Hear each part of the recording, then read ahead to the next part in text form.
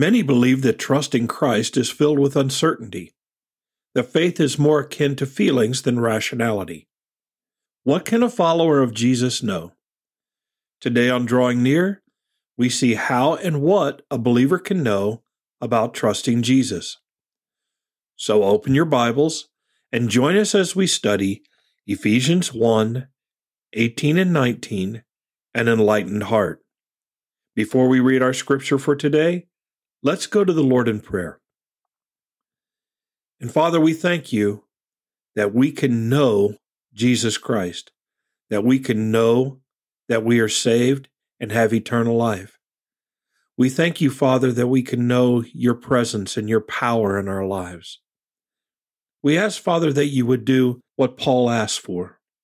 We pray, Father, that you would give us a spirit of understanding, of wisdom, that you would open our eyes, that you would work powerfully in our lives, that we may know more clearly, more certainty, the truths of your holy word, the reality of our faith in Jesus Christ.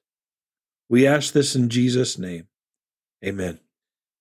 In Ephesians chapter 1, we're going to begin reading in verse 17.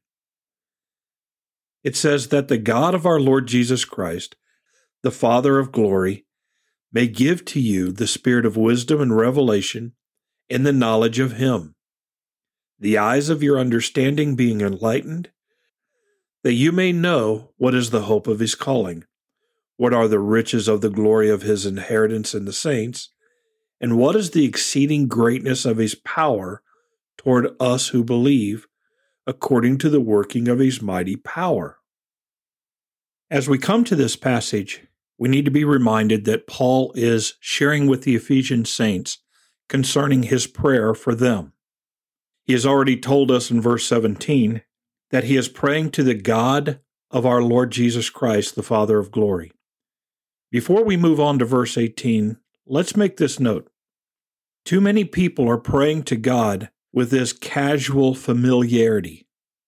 God sits on the throne of grace. He is the creator of all things. He is the Lord God Almighty. He is worthy of our reverence and our worship.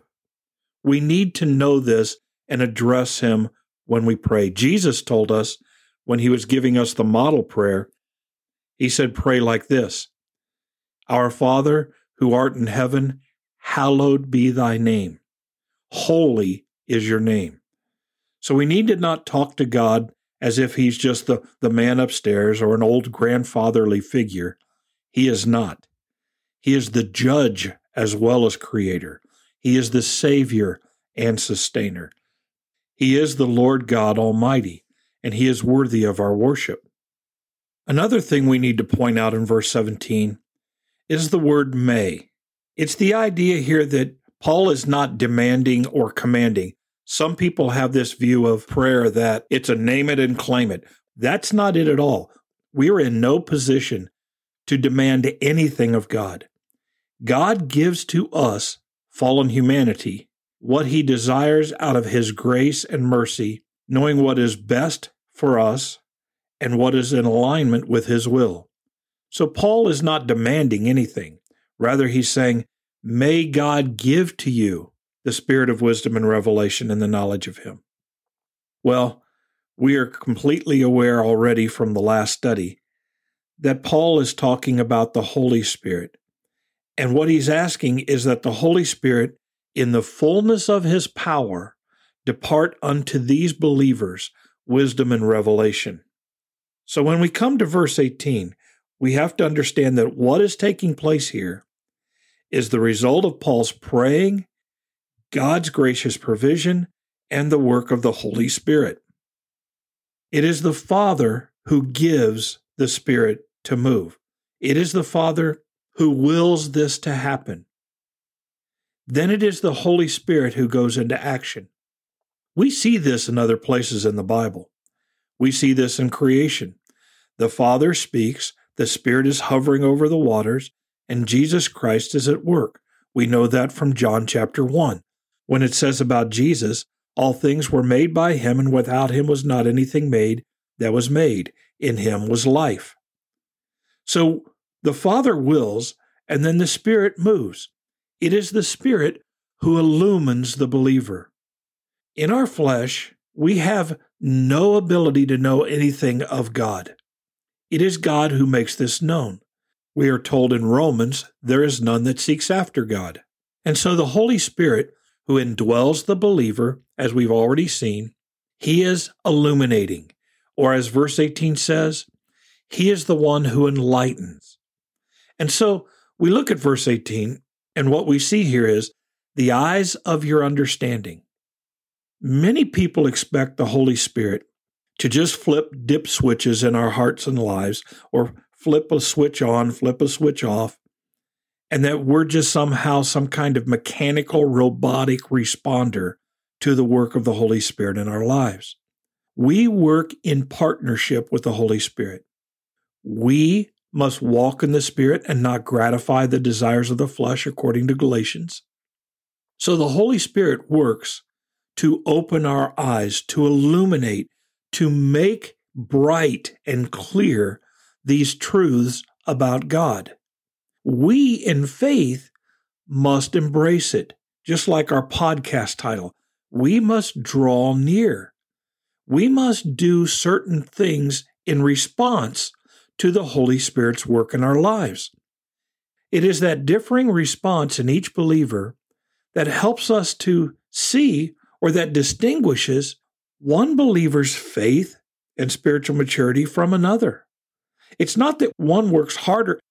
It's that one simply looks through the eyes that the Holy Spirit enlightens. We see, we draw near. I hope that you are drawing near. I hope that you are not walking in the flesh, walking in the world, walking according to the patterns that are out there. Rather, you are drawing near to God through His Word and prayer and worship and the fellowship with a community of believers. In this way, you can be more responsive to the work of the Holy Spirit enlightening in your life. You can continue to grow in Jesus Christ. And so the Holy Spirit, the Spirit of wisdom and revelation, is going to give us this enlightenment so that we may have more wisdom, more understanding, may know Jesus better. That's what the Holy Spirit is doing. So the Father wills it to happen. The Holy Spirit responds and moves, and hopefully we, through faith, see. And here's what we see in verse 18, that you may know, not that we may wish or that we may think. That's the whole point of this study. These are things that we may know. Our Christian faith is not filled with uncertainty. Our Christian faith is filled with certainty. It's filled with the certainty of things that we do not see in the physical world. But that doesn't mean it's any less certain. There's a spiritual realm and there is a physical realm. We are most comfortable in the physical realm because we are flesh and blood. But that doesn't mean the spiritual realm is any less real or tangible. We think, we feel, and yet scientists and those in the medical community don't know how we think or how we feel. Well, they know certain elements of how the brain functions, but they don't know where thoughts come from.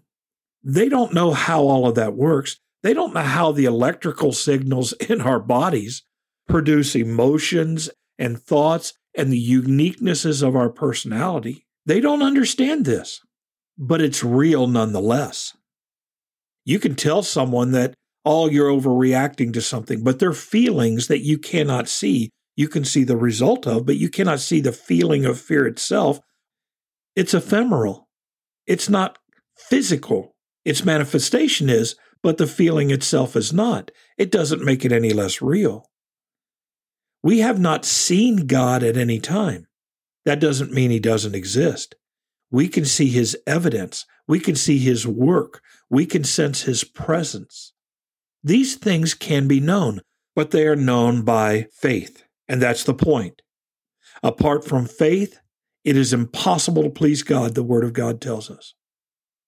We need to trust.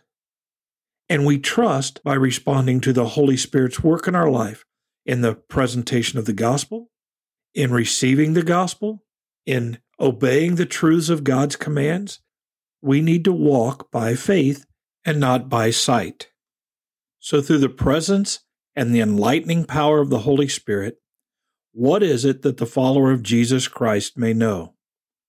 Well, we're told in the middle of verse 18, we are to know what is the hope of his calling, what are the riches of the glory of his inheritance in the saints, and what is the exceeding greatness of his power toward us who believe. So what is Paul talking about when he talks about the hope of his calling? Well, first of all, this calling that Paul refers to is the calling of the saints, and it is his calling. It is God who issues the call for us to come to salvation and faith in Jesus Christ. It is his call that works effectually in the believer to bring about conversion. And then the hope of his calling is what he is calling us to, all that he is calling us to. This idea of hope is not just something that we wish for or something that may or may not take place. We put our hope, as I mentioned, I believe, in the last broadcast, our hope is built on nothing less than Jesus' blood and righteousness. We hope in Jesus Christ, not with some kind of fuzzy questioning hope, but rather our hope is secure and certain because of all that Jesus Christ has done. And so we need to know the depth and the breadth of all that we are hoping for in Christ. And that's part of what Paul is talking about, to know all that we have been called to and all that we have been promised. This calling has taken place in the past from the foundations of the world, but our hope is based on what lies ahead, which has been purchased for us through Jesus Christ on the cross. And then what are the riches of the glory of his inheritance in the saints? Well, it's the idea that we are to know all that we are to inherit, all that we have a portion of in Jesus Christ.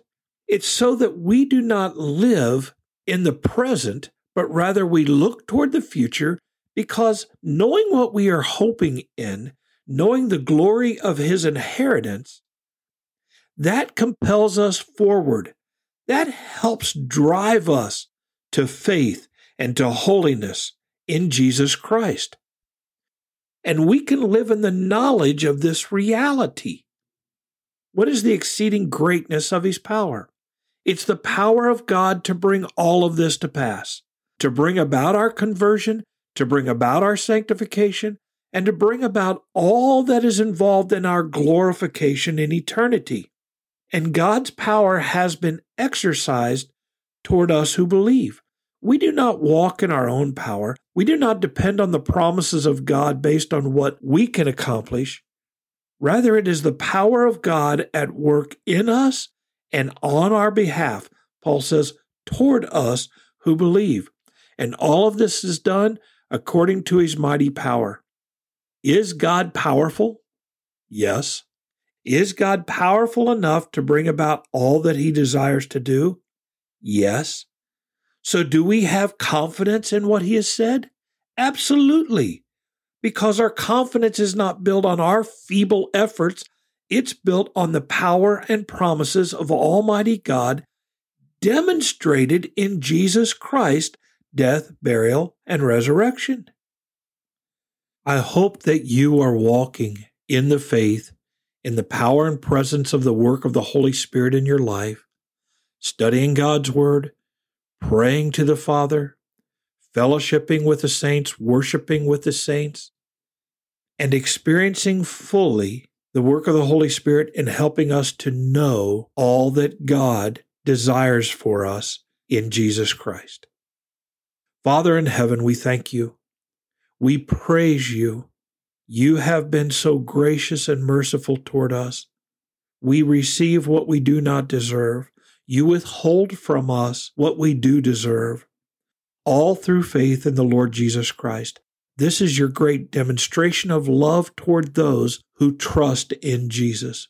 Help us to entrust ourselves to Jesus Christ more fully day by day, to walk in obedience to his holy word. Help us, Father, to love and to live in the hope of the calling that you have called us with. We ask these things in Jesus' name. Amen. Thank you for studying with us today. You can subscribe to these podcasts on Apple iTunes, Google Play, or the Facebook page Drawing Near.